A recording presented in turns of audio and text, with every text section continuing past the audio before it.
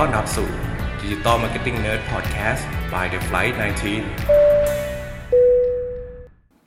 สวัสดีครับอยู่กับ Digital Marketing Nerd Podcast EP ที่96นะครับอยู่กับผมเบิ้ลณรงค์ยศครับ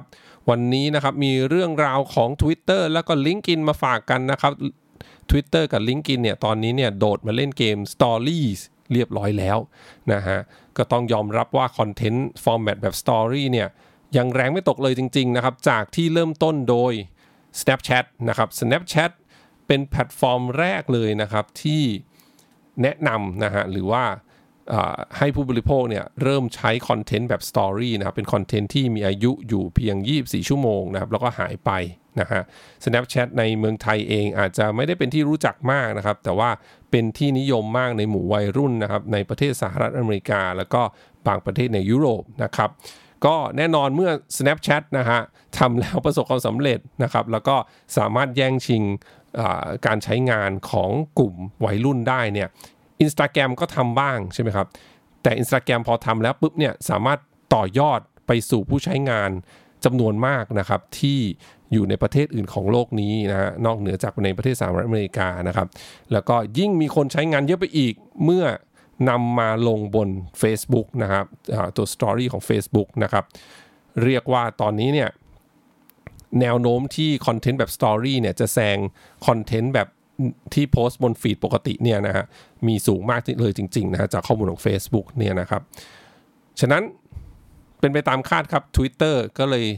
ลงมาเล่นเกมนี้ด้วยนะครับเรียบร้อยลงเรียน Stories นะฮะแต่ว่าของ Twitter เนี่ยนะครับจะเรียกฟอร์แมตนี้ว่า Fleets นะฮะ FLEETS นะครับเพื่อให้เป็นไปตามคอนเซปต์ของTwitter นั่นเองนะฮะซึ่งการใช้งาน Story ในเวอร์ชันของ Twitter เนี่ยก็จริงๆแล้วจะคล้ายๆกับ Story ของแพลตฟอร์มอื่นๆนะครับก็จะเป็นเขาเรียกว่าเป็นบับเบิ้ลขึ้นมานะครับรูปเพื่อนเป็นบับเบิ้ลขึ้นมาเราสามารถกดดูได้นะครับแต่ที่ต่างกันก็คือการเลื่อนดู Story ถัดไปนะฮะบน Twitter เนี่ยจะเป็นการ swipe จากด้านล่างนะครับแทนการกดด้านขวานะครับเหมือนของอย่าง IG หรือว่าของ Facebook นะครับแล้วก็หากจะเลื่อนดูสตอรี่ของคนถัดไปเนี่ยก็ต้องสวายป์ด้านซ้ายแทนนะครับแทนที่จะเป็นการสวายป์ขวานะครับของ Facebook แล้วก็ IG นะครับตอนนี้นะครับจากข้อมูลนะครับบอกว่า Twitter เนี่ยเทสตัว Fleets เนี่ยนะฮะเฉพาะในประเทศบราซิลนะครับแล้วก็ยังไม่ได้ประกาศออกมาว่า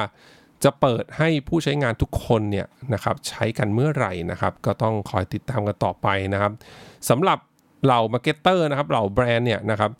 ก็แน่นอนในอนาคตเนี่ยก็สามารถเล่นกับตัว Fleets ตัวนี้ได้ต่อไปนะโดยเฉพาะแบรนด์ที่มีฐานผู้ใช้งานนะบน Twitter อยู่แล้วเนี่ยนะครับก็สามารถที่จะเล่นเพิ่มนะฮะสื่อสารกับกลุ่มเป้าหมายบน Twitter ต่อไปได้นะครับอีกเรื่องหนึ่งก็เป็นของ LinkedIn นะครับ LinkedIn นะครับเปิดตัว Story เช่นกันนะครับมีข่าวออกมาเมื่อปลายเดือนกุมภาพันธ์ที่ผ่านมานะครับบอกว่า LinkedIn เนี่ยใกล้ที่จะปล่อย Story ของตัวเองในเร็วๆนี้แล้วนะครับแต่ว่ายังไม่ได้ระบุไทม์ไลน์ที่ชัดเจนว่าจะเป็นช่วงไหนนะครับสำหรับท่านที่อาจจะไม่คุ้นเคยเกี่ยวกับแพลตฟอร์ม LinkedIn นะฮะ LinkedIn เนี่ยเป็นจริงแล้วเป็นแพลตฟอร์มสำหรับprofessional นะฮะที่จะมาอัปเดตโปรไฟล์การทำงานของตัวเองนะฮะแชร์ประสบการณ์การทำงานมุมมองในการทำงานต่างๆนะครับลงในแพลตฟอร์มนี้ในโซเชียลแพลตฟอร์มนี้นะครับก็จริงๆแล้วเนี่ยของ LinkedIn เนี่ยจะไม่ได้มีเรื่องของความบันเทิงมากนะครับเท่ากับแพลตฟอร์มอื่นๆนะครับแต่ว่าหลังๆเนี่ยก็เริ่มมีมาบ้างแล้วแหละแต่ก็ยังเป็นส่วนน้อยอยู่นะครับจึงเป็นเรื่องที่น่าสนใจมากๆว่าถ้าเกิดว่า LinkedIn เนี่ยปล่อยตัว Story ออกมาเนี่ยครับ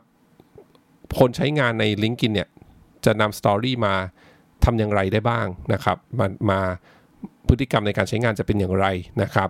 ก็มีบทวิเคราะห์ออกมาบอกว่าอาจจะเป็นไปได้ว่าคนใน LinkedIn เนี่ยก็จะมาใช้ Story เนี่ยเล่าเหตุการณ์สำคัญในการทำงานเช่นอาจจะ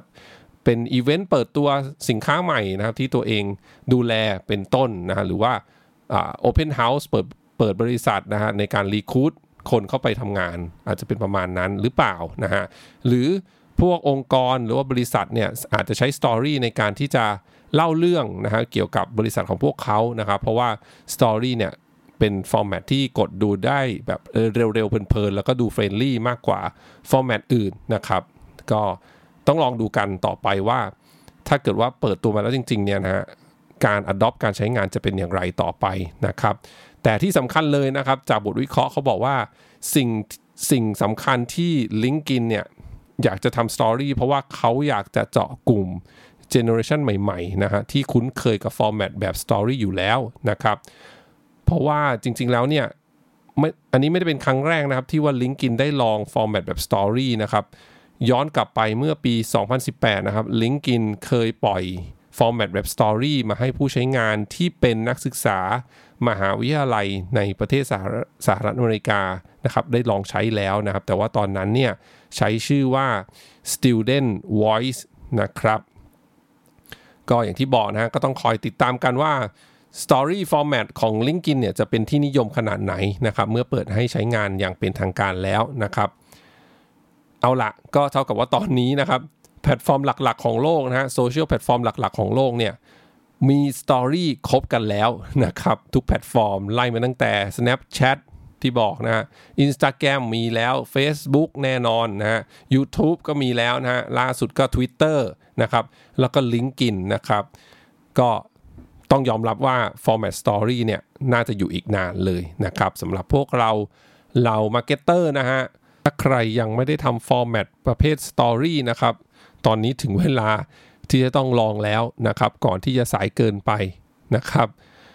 ถ้าใครที่ยังติดว่าผู้บริหารมองว่า Story เนี่ยเป็นฟอร์แมตที่มันดูไม่ฟอร์มอลพอหรือ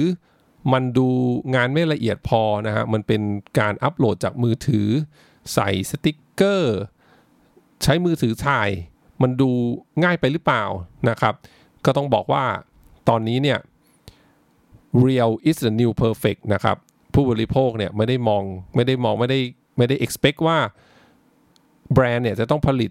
เนื้อหานะครับหรือว่าวิดีโอหรือว่ารูปต่างๆเนี่ยเป็นแบบที่เขาเรียกว่าเป็นงานคราฟต์ตลอดเวลานะครับไม่ต้องสวยเป๊ะจนทุกครั้งนะครับฟอร์แมตแบบสตอรี่เนี่ยเป็นฟอร์แมตที่แบรนด์เนี่ยสามารถเล่นกับมันได้นะครับพูดคุยกับกลุ่มผู้บริโภคกลุ่มเป้าหมายของเราได้